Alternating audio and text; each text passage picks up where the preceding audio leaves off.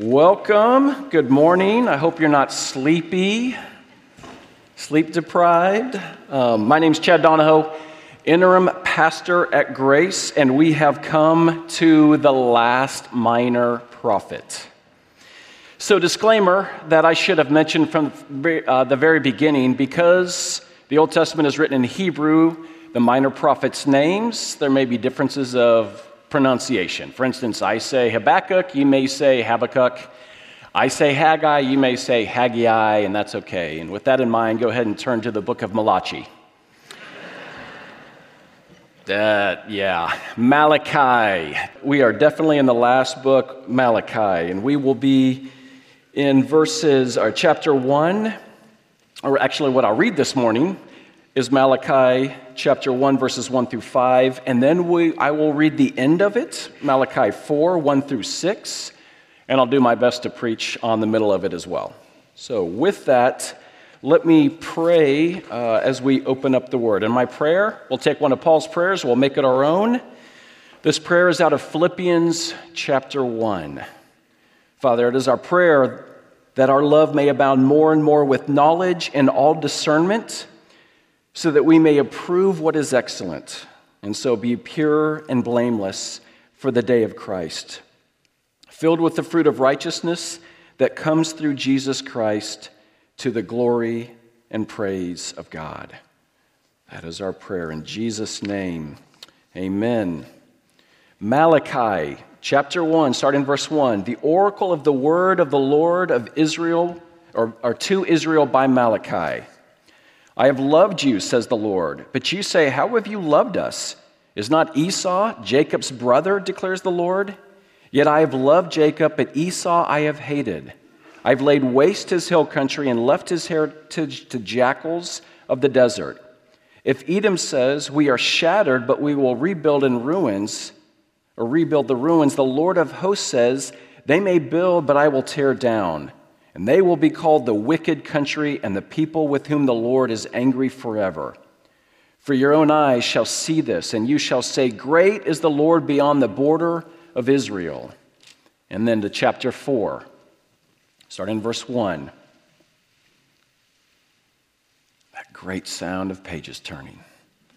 Chapter 4, verse 1. And for behold, the day is coming, burning like an oven, when all the arrogant and the evildoers will be stubble. The day that is coming shall set them ablaze, says the Lord of hosts, so that it will leave them neither root nor branch.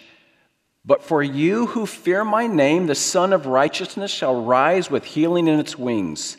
You shall go out leaping like calves from the stall, and you shall tread down the wicked, for they will be ashes under the soles of your feet. On the day when I act, says the Lord of hosts. Remember the law of my servant Moses, the statutes and rules that I commanded him at Horeb for all of Israel. Behold, I will send you Elijah the prophet before the great and awesome day of the Lord comes. And he will turn the hearts of the fathers to their children and the hearts of the children to their fathers, lest I come and strike the land with a decree of utter destruction. And together the grass withers and the flower falls, but the word of the Lord remains forever. Larry Crabb, a noted counselor and author, wrote a good book with a good title, Shattered Dreams, God's Unexpected Path to Joy. Now, this is not just a random book endorsement, but I'm connecting it to Micah. The summary of the book is essentially this. In a fallen world, we will have shattered dreams. We know this. Think of relationships. Could be jobs. Could be health. Could be tragedies. Right? But under those shattered dreams are at times questions that we ask of God, wondering why he is not delivering. The book of Micah, in many ways, is about shattered dreams and a series of questions that's asked of God, with God's people wondering why God has not delivered. So let's put ourselves in their sandals as we think about this time period of the minor prophets. Malachi is ministering to the remnant of God's people who have returned from exile in Babylon back to Jerusalem to rebuild the temple in Jerusalem. So this is just a quick Old Testament history, right? So if we look back to the throughout the Old Testament, we see God's people continually faithless, though God was faithful. In fact, God established his covenant. It's the last minor prophet. We got to do this. God's covenant, I will be your God, you will be my people. Right? God established his covenant. He said he will be faithful to them, and yet God's people were continually faithless. And so God allowed, because of their faithlessness, God allowed them to be oppressed by other nations. So we have Assyria that came and conquered God's people, then Babylon came and conquered God's people. And if in your minds, how many of you are thinking the ABCs of exile? Yes. That makes me happy. If you weren't thinking that, that makes me sad. But they're conquered by Babylon, and then they are 70 years in exile. But there was still hope. What God allowed is Cyrus, the ABC of exile, Cyrus of Persia, to allow God's people to go back to Jerusalem to build the temple. So there was this, with God's people building the temple, there was this great anticipation of this glorious future of this temple, this glorious future of God's people. But then as we come to Malachi, dreams are shattered. They're disillusioned. They're discouraged. They are doubting God's favor. So they're back in the promised land, but things do not seem so promising at this point for them. The earlier prophets spoke of this restoration of God's people, but it doesn't seem to be happening. So this temple, by this time the temple under Malachi has been completed, but there's no glory to this temple like there was previously. When the tabernacle was finished under Moses, when the first temple was finished under Solomon, the scriptures say the glory of the Lord filled the temple. Would have been a spectacular sight, but with this second temple that they finished, not so much. They're also still under Persian rule. And the promises of the prophets, promises of peace, of prosperity, God's presence, not so much. They've become cynical. And we hear, throughout the book of Malachi, we hear their cynical perspective on the questions that they ask of God. So, before we dive into Malachi, the question is, why do we need this book? Why do we need Malachi? Multiple reasons, I'll give a few. We also have shattered dreams. We wonder at times why God does not seem to be delivering. And what Malachi reminds us of is behind these shattered dreams or under these shattered dreams at times are questions of God, and not far behind that is a cynical heart. And there's this warning in Malachi: trust the Lord. He will be faithful. Trust the Lord. But also this, and this is one of the points that Larry Crabb makes in his book, Shattered Dreams. When life does seem shattered, and in those moments when God seems really distant, at times he is doing his most profound work in our lives. Also this, we need Malachi because it is a bridge between the Old Testament and the New Testament with glorious promises. So, thinking about the main theme of Malachi, here's my main theme for it. It's the covenant. I will be your God, you will be my people. It's all over the book of Malachi. It doesn't say it directly, but it's there. And if you notice, there were two names mentioned at the very end of Malachi in chapter 4. Remember the law of Moses. So Malachi is telling the people, remember the law of Moses, look back, and then I will send Elijah the prophet before that great and awesome day of the Lord. So then Malachi is saying, look forward. And this is how we see this book. The first few chapters of Malachi is God calling his people to look back at the law of Moses, but at their lack of faithfulness. The second half of the book It's calling God's people in hope to look forward, that God will be faithful, that his people will be secure. God will be their God. They will be his people. And there's this distinct pattern to the book. Malachi is essentially 6 disputes or complaints. And it goes like this. God brings a charge against his people. His people respond with a question that's really a complaint, and then God gives an answer. So with that, Malachi chapter 1, verse 1 says, the oracle, and this word oracle, the idea of it is carrying. Sometimes this is translated as burden. So there is this burden of this message from the Lord through Malachi to Israel. Now, it's important to note that Israel is mentioned again in this last book. If you remember, God's people were called the Israelites throughout the Old Testament. Then the kingdom split into Israel in the north, Judah in the south, right? But then Israel was conquered by Assyria, no more.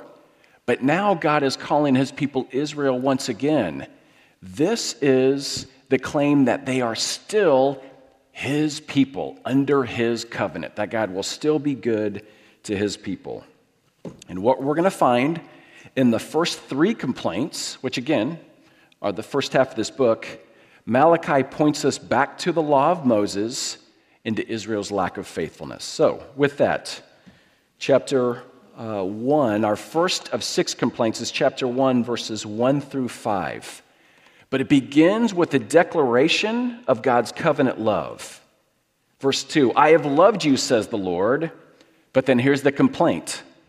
How have you loved us? And then the Lord's response. Is not Esau Jacob's brother, declares the Lord? Yet I have loved I have loved Jacob, but Esau I have hated. Okay, that hated meaning rejection, displeasure.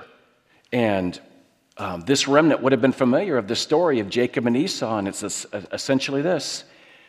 God established his covenant with Abraham, and that covenant was to be passed on through the family from Abraham to Isaac, from Isaac to Esau, the firstborn. Long story short, Esau makes this tragic decision to forego his birthright and the covenant blessings because he was hungry, and so Jacob traded him for a bowl of soup. And then what we find, this is all under the sovereign hand of God. Jacob and his descendants later they're named Israel, right? And then Esau, his descendants become Edom, the Edomites. God established his covenant with Jacob, with Israel, and the rejection of Edom. So what God's point to this remnant is simple but profound. God's saying, how have I loved you? I chose you, and I set my love upon you. This is essentially, we find this an echo from Deuteronomy 7 through 8, where Moses declares to God's people, for you are a people holy to the Lord your God has chosen you to be a people for his treasured possession out of all the peoples who are on the face of the earth. It was not because you were more in number than any of the peoples that the Lord set his love on you and chose you, for you were the fewest of all peoples, but it is because the Lord loves you and is keeping the oath that he swore to your fathers. God is saying, yes, my people, I have punished you for a season, but I have a plan for you. You will experience once again my blessing. I will not be angry with you forever. But as for Edom, they were rejected. Now, Paul, in Romans chapter 9, the Apostle Paul quotes this when he says, Jacob I loved and Esau I hated, and makes this point that as a sinner, Esau did not deserve God's mercy, but neither did Jacob or the Israelites or us.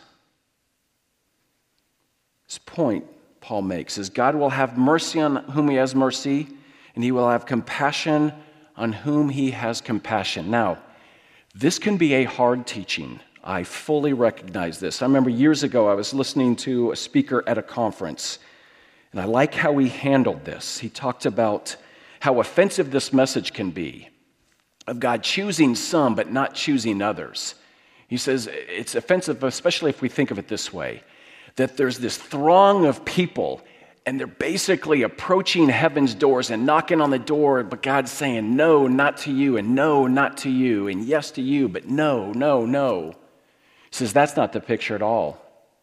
It's the picture of God standing at heaven with the offer of the gospel, and everyone is running as fast and hard towards hell as they can go because they are enemies of God.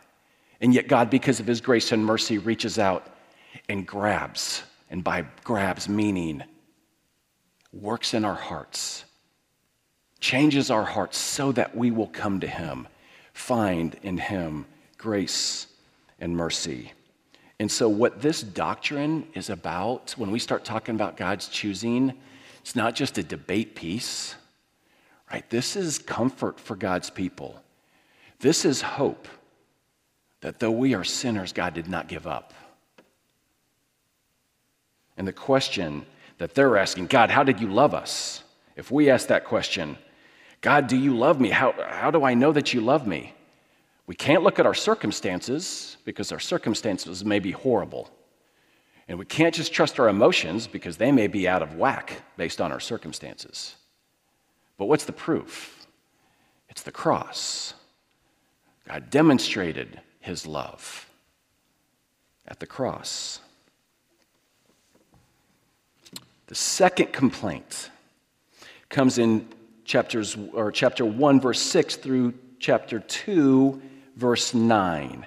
And the complaint is against the priests of the day. That the first complaint that's interesting, the complaint against God is you're not loving us. But now God turns the table towards the priest and says, you are failing to love me, and you're, through you, leading my people astray. And here's what it is. If you think about the role of the priests, simply put, they were to guard the truth of God. They were to teach people the truth of God. They were to accept the sacrifices and bring the sacrifices of the people before the Lord. You could say it this way. The priests were to stand in the middle. They were to stand between God and the people, drawing sinners close to God through teaching of Scripture, but also through the offering of sacrifices. But God says, you are not honoring my name. And then they ask the question, how have we despised your name? And God's answer is essentially this: you're putting roadkill on my altar. What you're offering is lame, literally and figuratively. Like what they're bringing is Malachi tells us they're bringing the blind. Animals for sacrifice are blind, they're injured, they're sick. They're not bringing what is worthy of the Lord. And this is forbidden. Leviticus 22, verses 17 through 25, Deuteronomy 15, verse 21, Deuteronomy 17, verse 1. It's all very clear. God's people are to offer sacrifices without blemish. And why is this so important? Because these sacrifices point to a perfect future sacrifice, an unblemished Lamb of God. This is so important to God. But they are being dishonorable to God in their sacrificial system. And God continues the rebuke towards these priests in chapter 2, verses 7 through 8. It says, for the lips of a priest should guard knowledge, and people should seek instruction from his mouth, for he is the messenger of the Lord of hosts.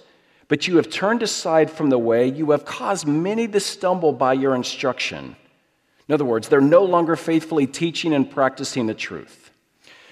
So with this is a message to priests, so we can all take a deep breath, right, and say, whew, glad that's not us, glad we're not priests. Oh, but we are, right? 1 Peter chapter 2, We are chosen a royal priesthood, the scriptures say, a holy nation, a people for his own possession, that we may proclaim the excellencies of Christ. So how do we honor God? By accepting his sacrifice, first and foremost, the perfect sacrifice that he offered of Christ, by accepting that, realizing that our righteousness is only on that, not by our works.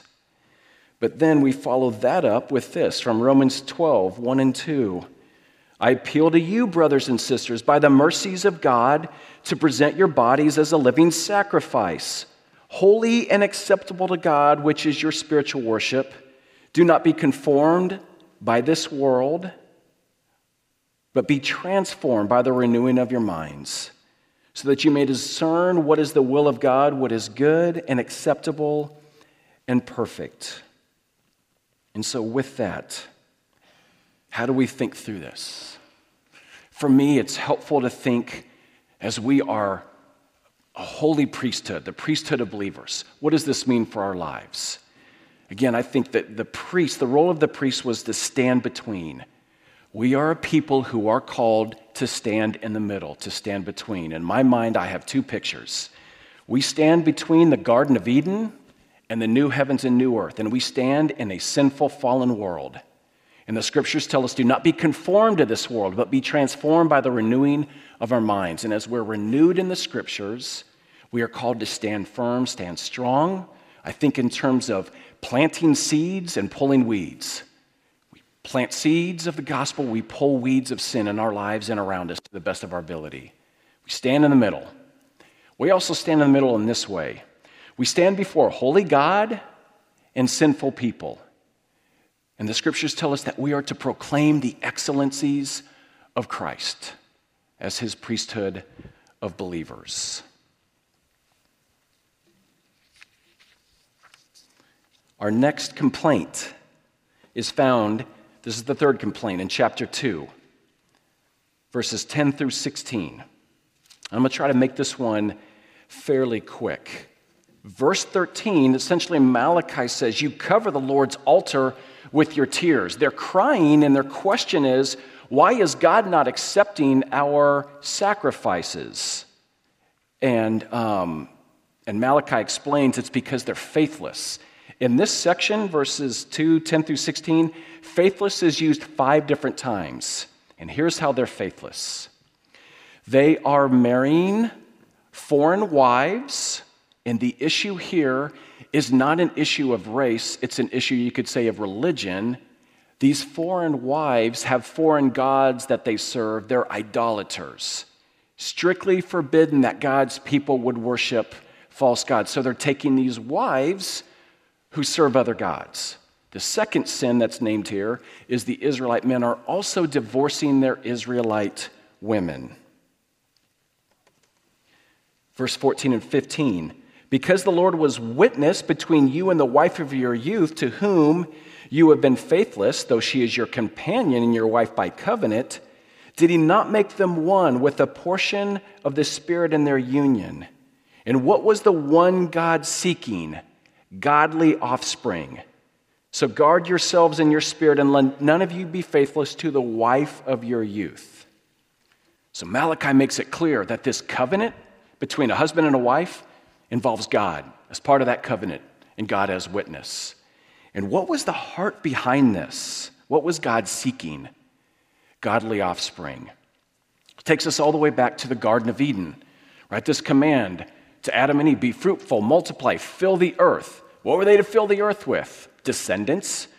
You could actually say that was before the fall, so they would be disciples, right? But they were to fill the earth ultimately with the glory of God. We still have that mandate to go and make disciples of all nations. Now we do it by way of evangelism. But the point is this. What was supposed to spread across the face of the earth is the glory of God. And what God desires is faithfulness to his people. And if I can say it this way, 2 times in here, verses 15 and 16, the phrase is used, so guard yourselves in your spirit and don't be faithless. Malachi was speaking directly to the men here, and so if I can just speak to the men. The call is to be faithful to the wife of your youth. Now, some aren't married, right? But faithfulness, no matter what God calls you to now and in the future, faithfulness, and especially this call to men. It says, guard yourselves in your spirit. So men, we guard our eyes, what we watch. We guard our minds, what we entertain. We guard our conversations. We guard our hearts. And if you have failed, there is forgiveness. Seek repentance, and then guard your hearts. Guard your minds. Guard your conversations. Guard your hearts. As we come to the second half of this book, we have 3 other complaints. These complaints begin to point towards the future. The first one, or the fourth complaint, you could say, is chapter 2, verses 17 through chapter 3, verse 5. And the complaint is this, verse 17. Lord says, Malachi says, you have wearied the Lord with your words. And then the question, how have we wearied him?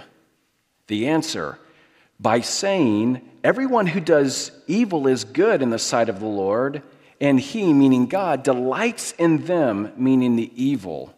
Or by asking, where is the God of justice? So here's the complaint. They are charging God with injustice. They're saying, we've heard all about this day of the Lord. Where is this day of the Lord? Why is it not here? God, if you are just, you will give our enemies what they deserve right now.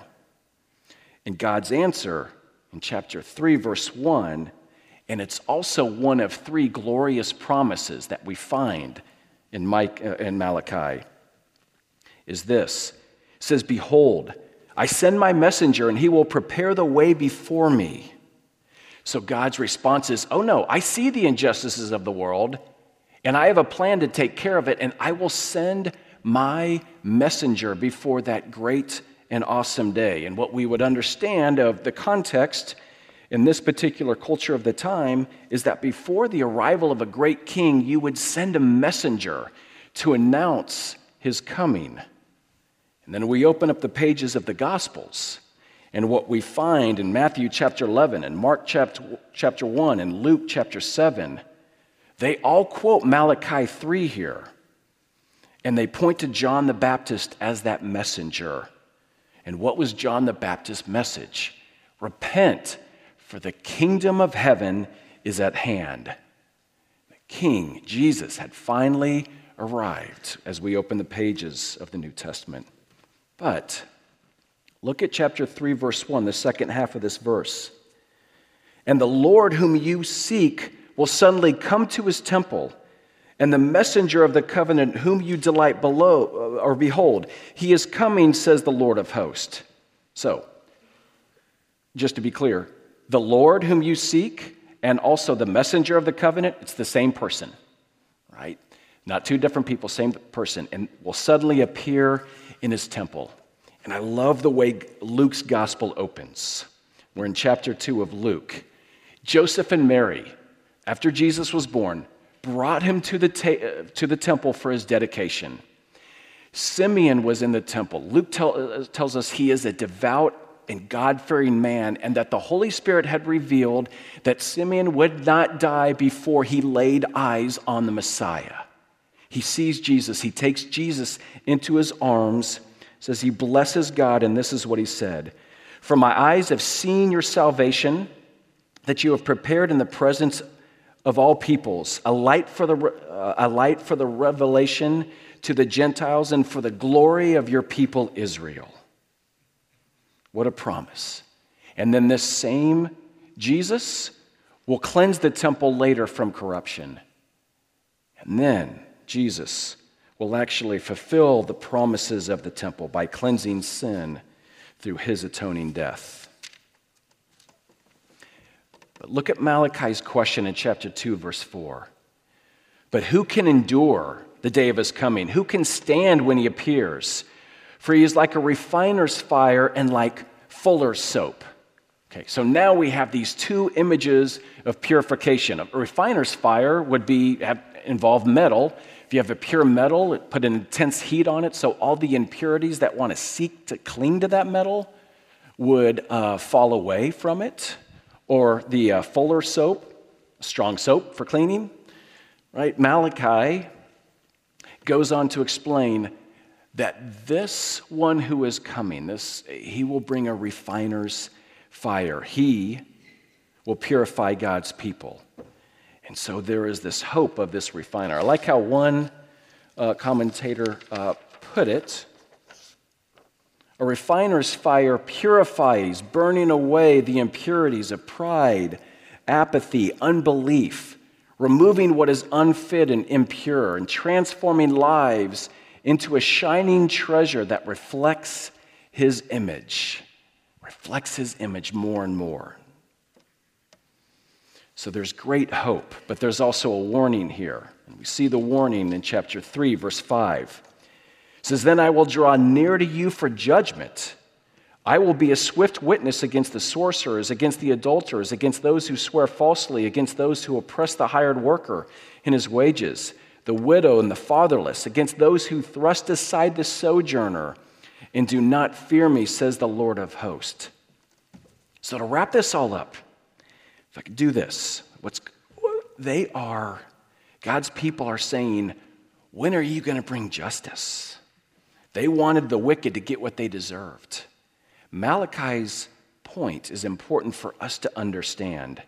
He says nobody can endure the day of the Lord and stand on their own 2 feet, stand on their works.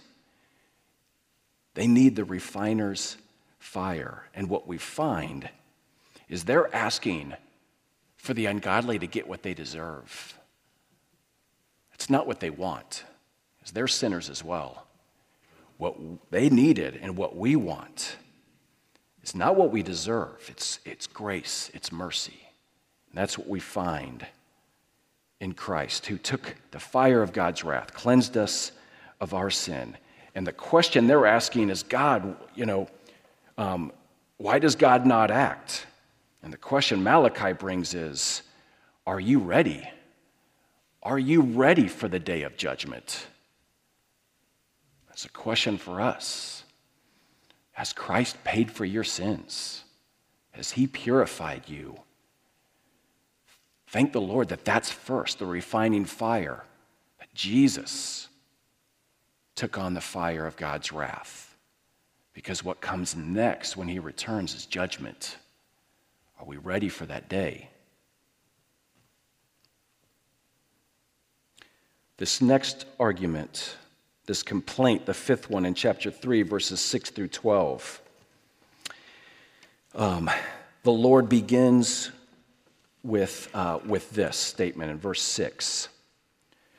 "For I, the Lord, do not change, therefore you, O children of Jacob, are not consumed." The point is, God's saying, I'm a covenant-keeping, faithful God. I don't change. I have promised to bless my people, and I will. But God goes on to say, but you need to change. And we see this in verse 8.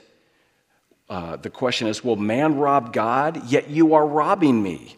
Again, the question they ask, how have we robbed you? God reveals, in your tithes. Okay, the word tithe means tenth. So think 10% of income. The tithe provided for the livelihood of the priest of that day, but also the care and the provision for the poor. And obviously God's people were not giving what was required, which revealed a lack of love, lack of trust for God, or lack of trust in God to provide what they needed if they followed his commands. And God's response in verse 10, he says, put me to the test if I will not open the windows of heaven for you and pour down for you a blessing until there is no more need. Notice he said no more need, not greed, right? It's interesting that God says, test me. He's saying, trust me. I desire to bless you. but you must give me your whole heart. And then for us, how does the New Testament instruct us on giving? Well, the New Testament does not give us a particular percentage to give, but we do have the Old Testament as our guide. And it's clear, Paul commanded God's people in 1 Corinthians 12 to take up an offering on the Lord's day, and he commanded in 2 Corinthians 9 to give cheerfully. So as I was thinking about this, thought, there's another word for our money. The word is called sanctification. It's growth in holiness. Each week we dedicate our tithes and offerings. Our tithes, 10% of income. Offerings are above and beyond that. Here's what one guy wrote. Each week is a reminder to give and trust God. And do you give generously? Do you give 10%? If not, why not? God calls you to give generously and cheerfully. He is not after your money. He is after your heart. Jesus said, where your treasure is, there your heart will be also. Jesus said, you can't serve two masters. You cannot serve God and money. If you don't think you make enough to give generously, the question is, can you trust God? If you think you'll give more when you make more, you've likely deceived yourself. If you don't give with a little, you won't give with a lot. Or if, frankly, you make a lot of money and can't imagine giving 10%, same question, can you trust God? Our giving is all about motivation and mission. Motivation, gratitude for grace, understanding that we were bought with the precious blood of Christ. In Christ we are rich, God is our treasure, and we offer him our whole life, including our money and possessions. And mission, we give so that the church would grow and go. Grow believers and go make disciples. Are you robbing God? So the guy who wrote that was me. I just wanted to read it from my notes so I didn't miss anything. Our last one. Our last complaint is in chapter 3, verses 13 through 4:3. God says, your words have been hard against me, says the Lord. Then the question they ask, have we spoken against you? And the answer, you have said, I'm going to paraphrase some of this. It's vain to serve God. What profit is it? The arrogant are blessed. Evildoers not only prosper, but they put God to the test and they escape. And again, the complaint is that God is doing nothing about the evildoers and the injustice of the day. And with this answer to this complaint comes the second of two glorious promises in Malachi. In chapter 3, verse 16 through 18, there's this, essentially, to summarize, there are those who feared the Lord, meaning rightly worshiping him, and they spoke with one another, and here's the promise to them. The Lord paid attention and heard them, and a book of remembrance was written before him of those who feared the Lord and esteemed his name. A book of remembrance. It's actually a theme throughout the scriptures in Exodus 32:32, Psalm 56:8, Psalm 139:16, Daniel 7:10, Daniel 12:1, Revelation 20, verses 12 through 15. It's called the Book of Life, and it contains the name of those who belong to the Lord. In verse 17, they shall be mine, says the Lord of hosts, in the day when I make up my treasured possession, and I will spare them as a man spares his own son who serves him. Then once more you shall see the distinction between the righteous and the wicked, between the one who serves God and the one who does not serve him. What we have is this great promise of this book of life.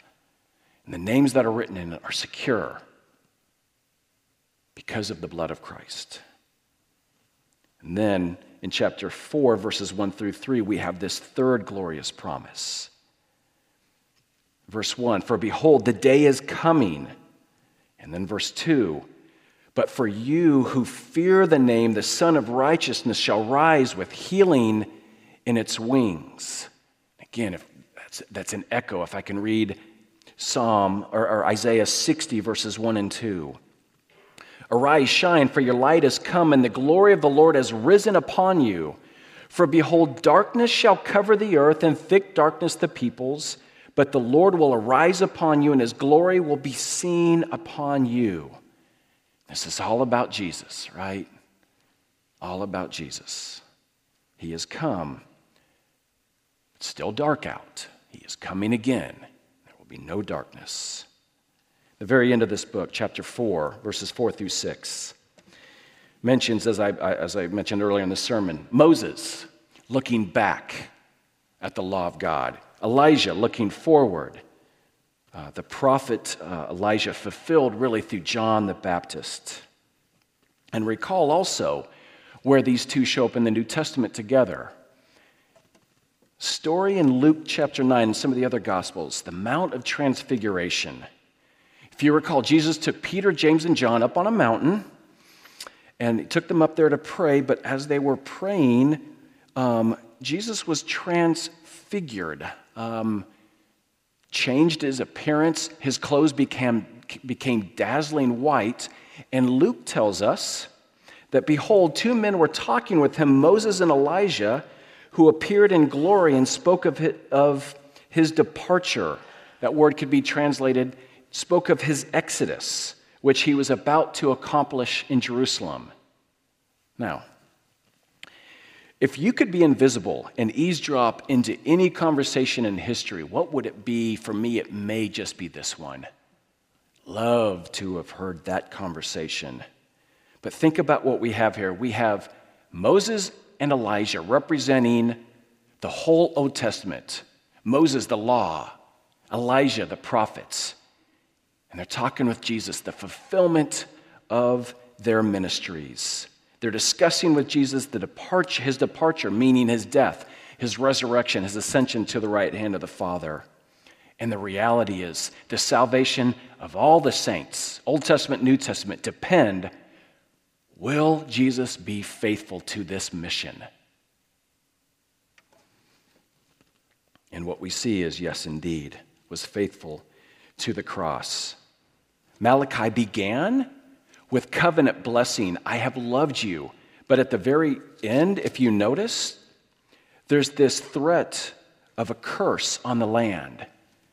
But what we have, and what this would have left the people of God wondering, is God going to curse?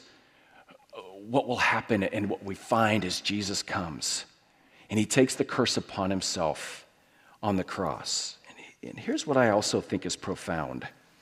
Throughout this book, or the last three Old Testament prophets, they use the name for God, Lord of hosts, more than any others. It increases as the prophets, Malachi, it's increased the most in Malachi. 24 times this is used. And it's fitting. Think about it. The people have been defeated. They really do not have an army at this point. The Lord of hosts, like God will protect them. But then we find this. We find Jesus when he is, the night he was betrayed, when he's in the garden, they come to arrest him, and then Peter gets out his sword to fight. And Jesus says, no. Matthew 26, he says, do you not think that I can ask my Father for 12 legions of angels? In other words, I could ask the Lord of hosts, and he'll send 12 legions, meaning 72,000 angels. But Jesus didn't. He didn't take that path. He took the path of the cross for us. He was faithful. So my last point is this, that as we consider the faithfulness of God, how important it is for us to understand, if I could put it this way, the indicatives before the imperatives, because this is what God does. The indicative, meaning what is true. The imperative, then what to do. This is so important for our growth in holiness, so important for how we raise our kids in the church and in our own families. This is the covenant, the indicative before the imperative. I will be your God. God will be faithful. And he proved his faithfulness over and over, and he proved it at the cross. And then what's the imperative? And you will be my people. The imperative is for us to follow him in faithfulness to him, but as a response of his grace that he has extended to us. What is the motivation for the Christian life? If we're just all about the imperatives, what to do, it's a life of legalism. What's our motivation? It is the love and the grace of God. And that should empower us and strengthen us, and then that builds us and we take it out the doors. After Malachi, there'll be 400 years of silence until John the Baptist will say these glorious words. Behold, the Lamb of God who takes away the sins of the world. Let's pray. Father, I give you thanks for the minor prophets, for Malachi, for this message. Help us to behold you in our moments, in our seasons of doubt and discouragement. And thank you that you are our faithful covenant-keeping God. And Lord, as your people, we need you. And for particular prayers, we pray for Denny Chadwick. Fell Monday morning, broke his hip, requiring surgery, and he is recovering and will need to, after recovery, or part of his recovery, be in a rehab facility after he's released from the hospital. So Lord, pray for his pain to be managed. Draw close to him in this time. I pray that you would heal him quickly. Pray also for James and Hillary Cook. For James with some extreme stomach pain, and that you would give wisdom to the doctors for solutions of what it's about. And for Hillary, who is pregnant and experiencing severe morning sickness, Lord, be with them. I pray that you would draw near to them, help us as a church to really come alongside them in this time as well. And pray for Hillary's pregnancy as well. We also pray, think of John Harvett, think of Janelle Slater, as they continue just to battle, struggle with cancer, that you would be their strength. Draw them and their families close to you. Lord, we ask for relief from the pain, relief from the effects of treatment. But more than anything, we do ask, if it is in your will, to heal their bodies. We also know that you are God that will be glorified no matter what. And so we give you thanks for that truth. Pray also just for the world, crisis in Ukraine, that you would be with our brothers and sisters in Christ and the churches over there, that they would shine as salt and light in a dark, dark situation. Pray that you would cause this war to cease. Lord, as we think about just wars and rumors of wars and the reminder of this scripture, that there will be a day where you will come again. I pray that you would prepare us for that day, that we would seek to be holy in your sight. It's in Jesus' name that we pray. Amen